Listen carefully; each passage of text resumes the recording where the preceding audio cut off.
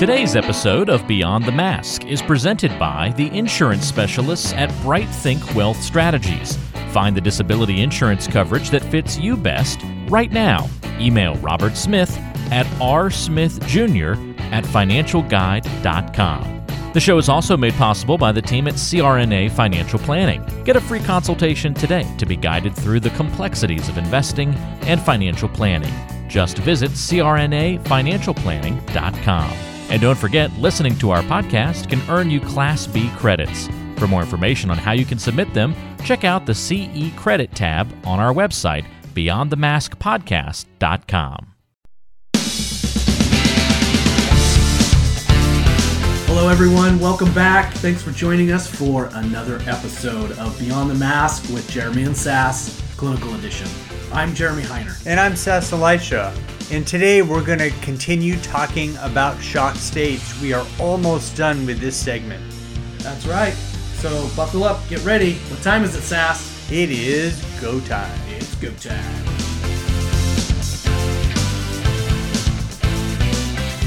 We know CRNAs are busy with limited time.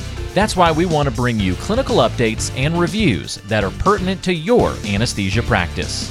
This is Beyond the Mask with Jeremy and Sass, Clinical Edition.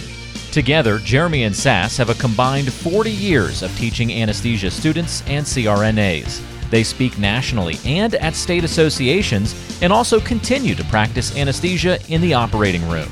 Jeremy and Sass author and edit several anesthesia textbooks, including Nurse Anesthesia, the core anesthesia textbook used in the CRNA profession.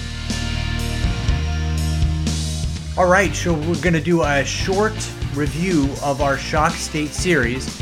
And again, our crisis checklists are either going to be out or are out by now, and they are going to be on the Beyond the Mask podcast, where you're going to be able to download them for free. Yep, they're on our website. Excellent. All right, so shock, simple definition, inadequate amount of oxygen delivery to the tissues. So whatever the mechanism is, blood pressure is going to be low and the tissues aren't getting oxygen. So when we think about the cardiovascular system, Jeremy and I like to think about it in terms of three separate parts. One is the intravascular volume, which is, we use the analogy of a tank. Next is the heart, the pump. And then lastly, the vasculature that distribute blood to the tissues, we call those the pipe. So if the tank is low and the pump is fine and the pipes are fine, we have an issue with hypovolemic shock.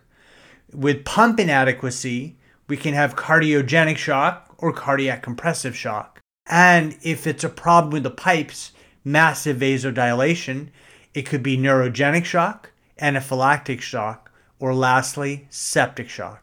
All right, thanks for that recap, Sass. As we've done before, we're going to set this particular shock state up today with a case. So we have a 78-year-old male who came into the ER. He was at home and started developing an altered level of consciousness about 30 minutes ago. Now, on initial examination, his eyes are open, he responds to voice. He does not respond well to questioning, although he is moving all of his extremities. His vital signs are blood pressure 86/52, heart rate of 62, respiratory rate of 28. He's satting 92%, and this is on 6 liters of oxygen via face mask. We do have a history on him. He's diabetic, type 2. He's been a smoker for several years, has asthma. 3 years ago, he had a CVA, and at this point only has minimal residual deficits, and he has stable angina. The medications he's taking are atenolol, albuterol, baby aspirin, nitroglycerin sublingual, and that's only PRN, glipizide, and Zestril. All right, now Sass, we have this case set up. What do you think about the overall picture of this patient? Yeah, so I'm not liking it at all. No, not really.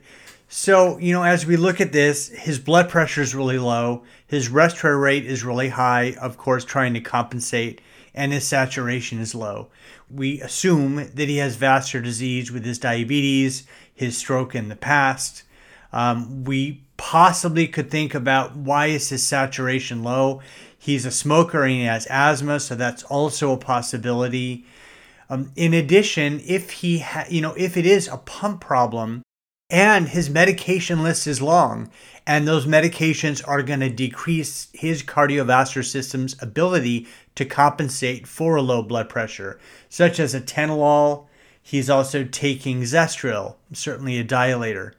So with that whole picture, Jeremy, what are some things that you would order to try to rule out what's going on or rule in? Yeah, so right away, the ER is going to be doing this as soon as they get somebody with this clinical picture going on.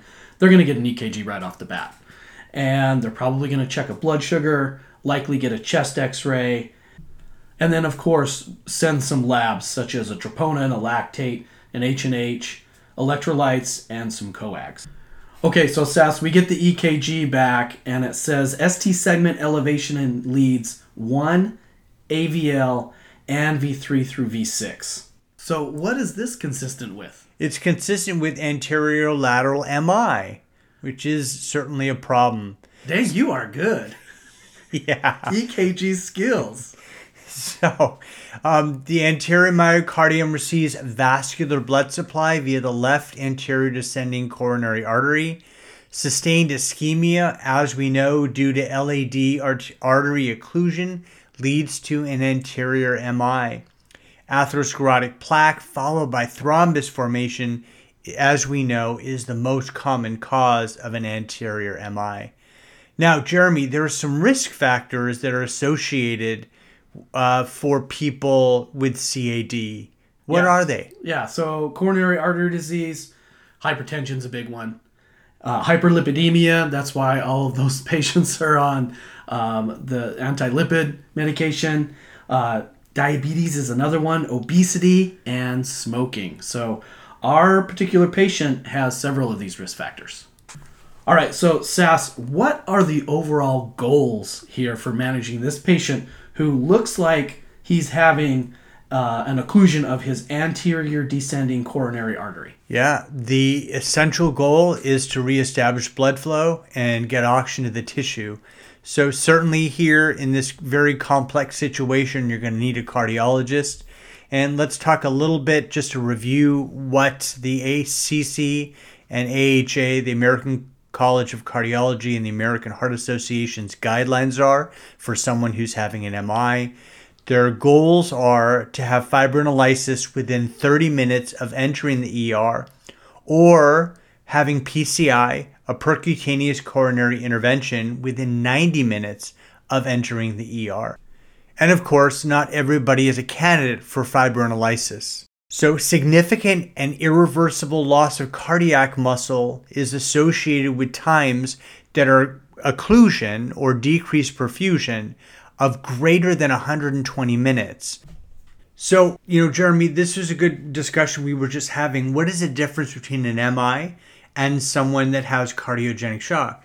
So someone can be having an MI, but an MI is an evolution, right? There's a time period. It doesn't have to be a massive MI. So with someone having an MI, they may not have any problems with stroke volume. Their stroke volume may be adequate. Their blood pressure may be normal or even high. Now, certainly as that MI continues, that all can change. But someone in cardiogenic shock, the decreased amount of perfusion is so significant that the heart muscle, in terms of its performance, is so decreased that the patient develops hypotension. So somebody who is having an MI could theoretically still maintain adequate cardiac output. However, somebody in cardiogenic shock has a decreased stroke volume, a decreased cardiac output, which then there's decreased blood flow everywhere to every organ. Exactly. And whether someone has an MI and is in cardiogenic shock immediately, such as someone with a complete LAD occlusion, or having an MI where at this point in time the blood pressure is fine, both are, significant emergencies that need to be dealt with. Okay, perfect. So we've set up this case through the ER. Now, every anesthesia provider, every nurse anesthetist was either an ICU nurse or an ER nurse, in their past life, so they probably saw these kind of situations. However, now we're in the operating room a lot. And what happens if we see ST elevation or depression, basically ST changes intraoperatively? So what do we do with that? Yeah, it's complicated. So all of a sudden, are there EKG changes, like you said, showing ST depression, and the patient goes from having a elevation or depression, and the patient goes from having a fine blood pressure to almost no blood pressure? Well, we know what the intervention is there, certainly to decrease our anesthetic depth or turn it off, to have the surgeon stop doing surgery, to give 100% oxygen, to get a cardiologist involved, to give vasopressors to get the blood pressure up, to give fluids to try to get the blood pressure up. And that one is pretty cut and then, of course, as I mentioned, a cardiologist. That one's pretty cut and dry. But what happens, what do we do relative to someone having changes that has a fine blood pressure? It's certainly going to depend. If maybe the MI or maybe the ST segment changes are caused by an increase in blood pressure. And by decreasing the blood pressure, the changes go away. Maybe the decrease in oxygenation to the heart, maybe it doesn't have to do with coronary artery occlusion. Maybe it has to do with the surgeon losing blood and overall decreasing the hemoglobin. So this all comes down to assessment, right? What does the blood pressure look like? And what does the EKG look like? Beyond the Mask is made possible by the team at CRNA Financial Planning. With almost 2 decades of experience, the firm guides CRNAs through the complexities of investing and financial planning. Schedule a free consultation today by calling 855-304-3748 or go online to crnafinancialplanning.com. Okay, Sass, so now let's talk signs and symptoms, both in an awake patient and in an anesthetized patient. So in somebody who's awake, so let's go back to our ER patient. This patient came in and they were likely a little anxious. They definitely had an altered level of consciousness, so that's their neurologic assessment. Respiratory-wise, they were breathing a little quickly. They had a low saturation, and we really didn't get a CO2 value on them, but we sent some labs, so we'll get something like that. We should be listening to their chest too. We should be listening for wheezing or rales. Is the cardiovascular compromise enough that now there's going to be fluid on the lungs because of the pump that's not working correctly? And then cardiovascular wise, we've talked about the EKG changes. We've talked about decompensation because the pump isn't working adequately enough. Dysrhythmias is another sign, a cardiovascular sign. Of course, the ST segment abnormalities. An awake patient might be complaining of chest pain. That's a pretty straightforward one. And then let's assess pulses, peripheral pulses. Are those bounding? Are they decreased? Are they absent? Let's look at those. Now, what about somebody who's anesthetized, Sass? What kind of signs and symptoms, other than ST segment changes, would we be looking for? Yeah. In someone who's anesthetized, as you mentioned, the neurologic signs we can't assess for, of course. If you're doing your job right. There you go, if you're doing your job right. So really the overall sign that you're going to see is unexplained hypotension that is not treated with fluid and vasopressors. And then one other thing I'm going to mention here, which is going to make the water a little bit more muddy. This patient is taking a beta blocker. So in terms of compensation, if he's well beta blocked, which with his history he probably would be, he's not going to be incredibly tachycardic. He's probably going to stay at that heart rate around 60. Yeah, so tachycardia would not be a real reliable type of a sign because we simply might not see it. Perfect. All right, now let's move on. We've talked about signs and symptoms. Let's talk about diagnostic criteria for myocardial infarction. Sass, talk to me about that. What are the diagnostic criteria?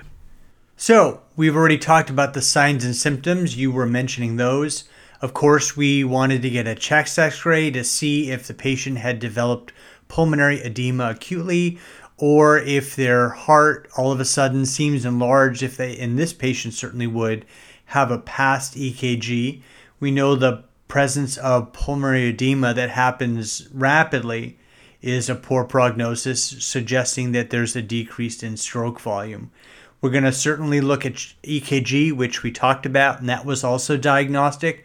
We're going to look at the labs. You talked about H&H, and we're going to see if they're anemic. We're going to see if they have any electrolyte abnormalities. We're going to look at a lactate level. And we will also be looking at troponins as well, right? Absolutely, yes.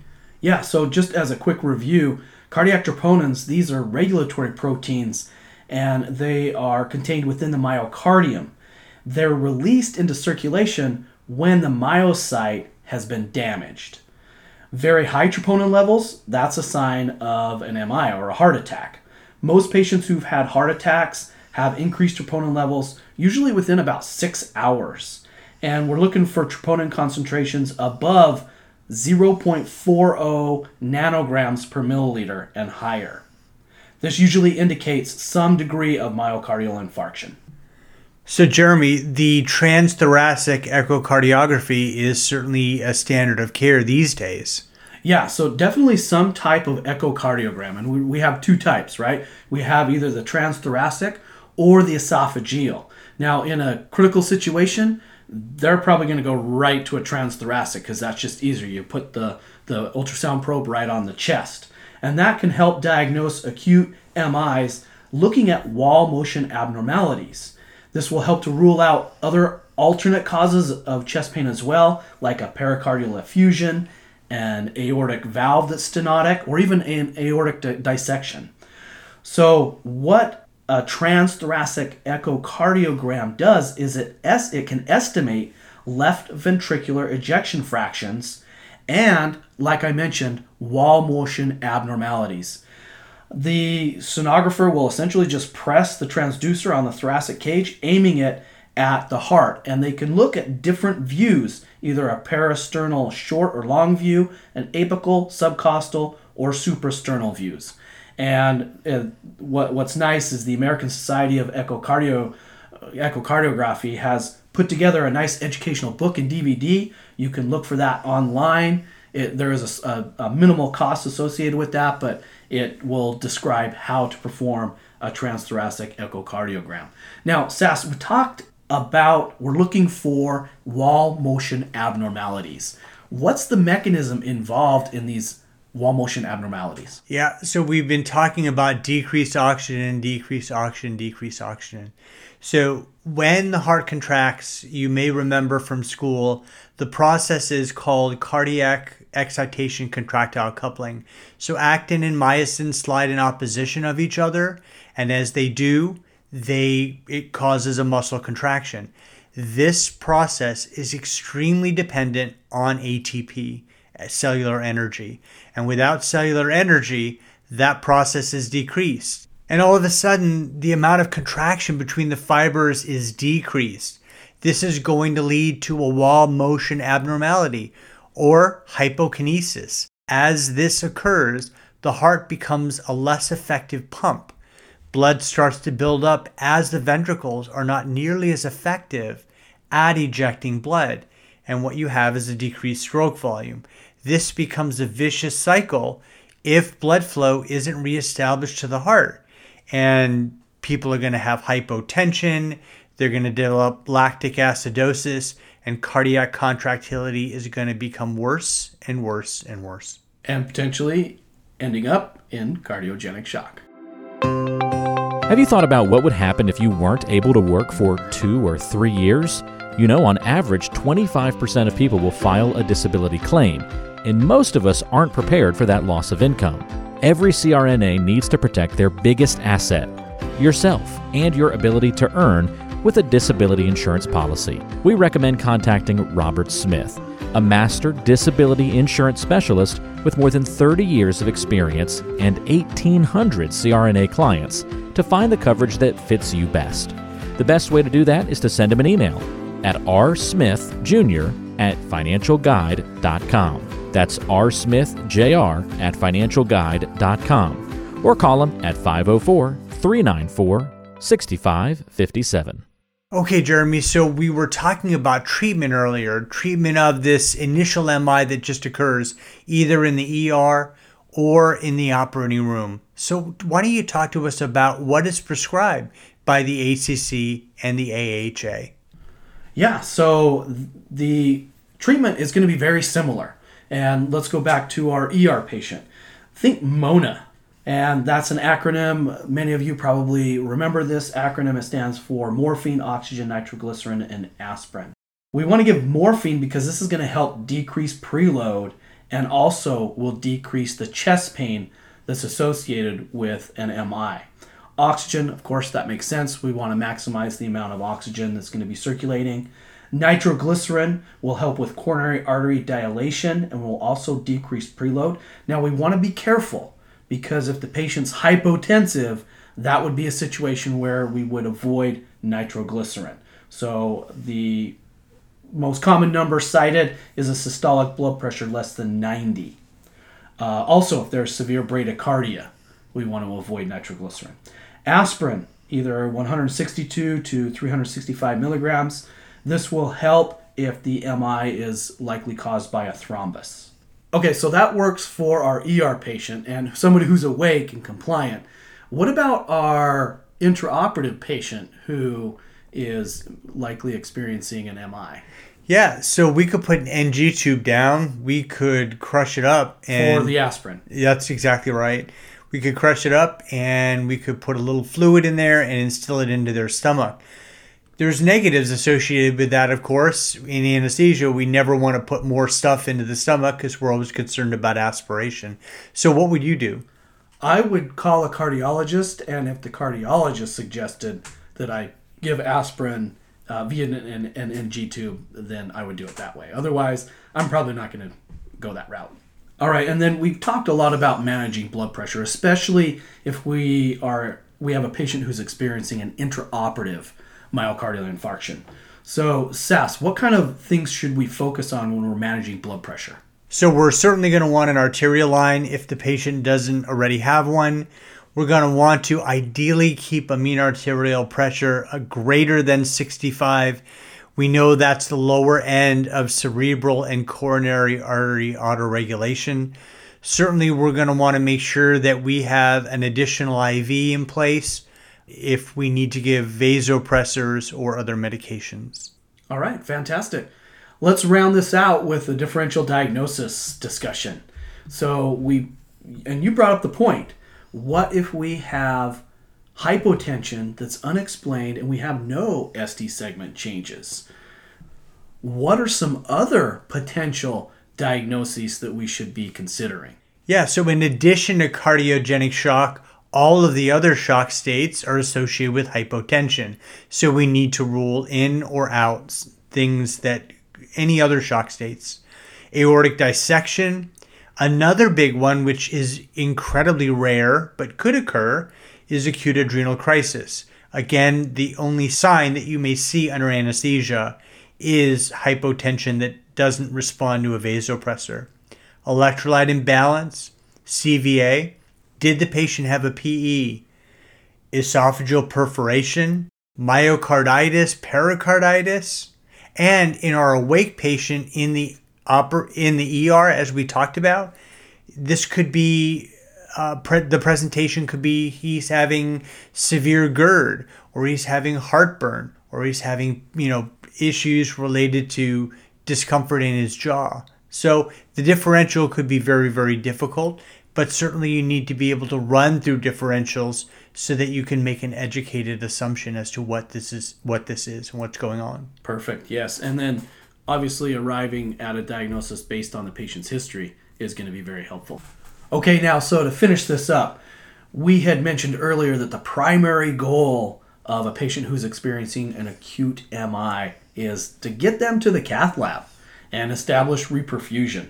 So we want them to undergo percutaneous coronary intervention within 90 minutes of first medical contact. Sass had mentioned tissue is time. So getting them a cardiologist and having that cardiologist get them into the cath lab.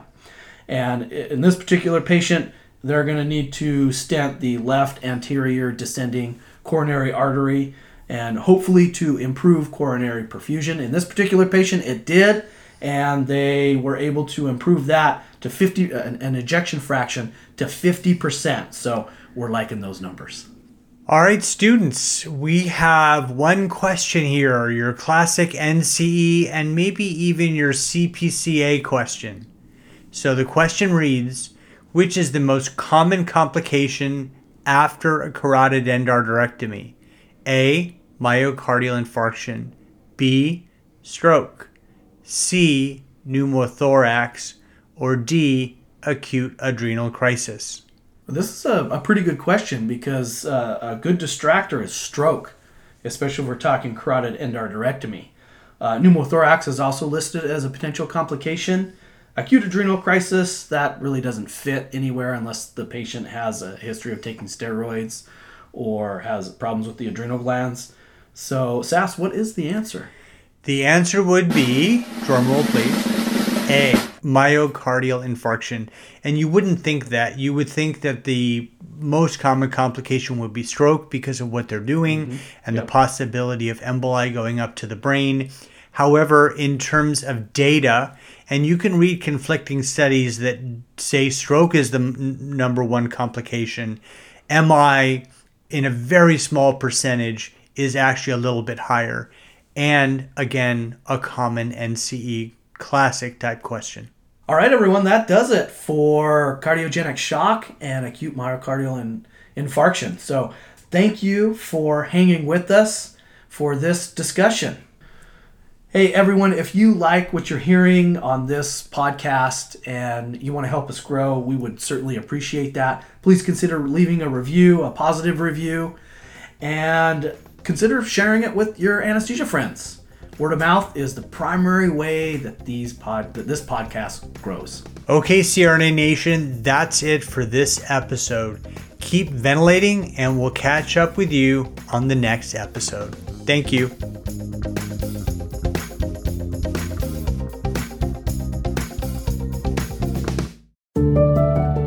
As a CRNA, you spend years preparing yourself for this career, so we don't want to see you lose out on any of the income you've worked so hard to earn.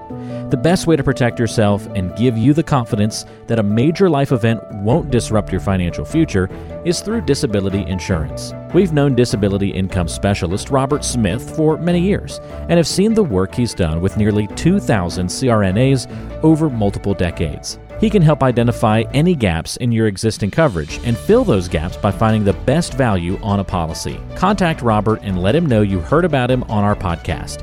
Send him an email at rsmithjr@financialguide.com. That's rsmithjr@financialguide.com.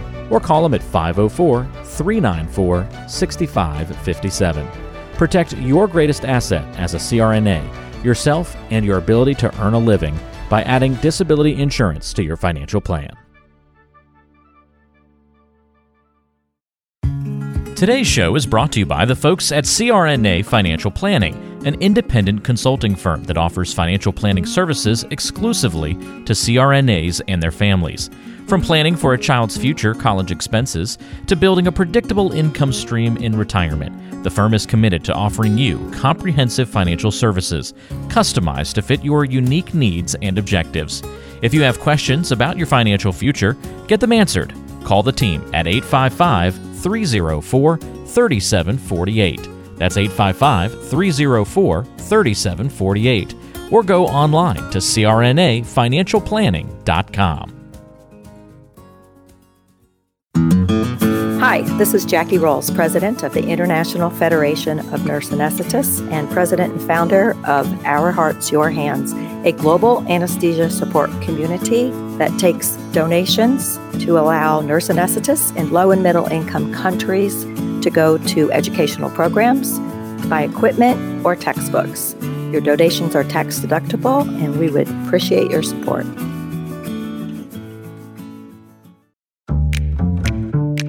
Be sure to subscribe to the show on Apple Podcasts, Google Podcasts, Spotify, Stitcher, and anywhere you like to listen to shows. Also be sure to check out BeyondTheMaskPodcast.com. Each episode is posted there with a corresponding blog post, and we timestamp important parts of the episode to help you quickly get to the content you're looking for. Also check out the special series section on the site. You can follow along and catch up on the CRNA History Series, episodes specifically about political conversations in the industry. Or try the CRNA Personal Finance Series. It's all on BeyondTheMaskPodcast.com. And if you have a question for the show or want to be a guest, or even suggest a particular topic, fill out the contact form on the site or send an email directly to us at info@BeyondTheMaskPodcast.com. And lastly, let's take the conversation social. Check out our Beyond the Mask Podcast Facebook page and Facebook group. Jeremy and SAS expressly disclaim any liability in connection with the use of this presentation or its contents by any third party.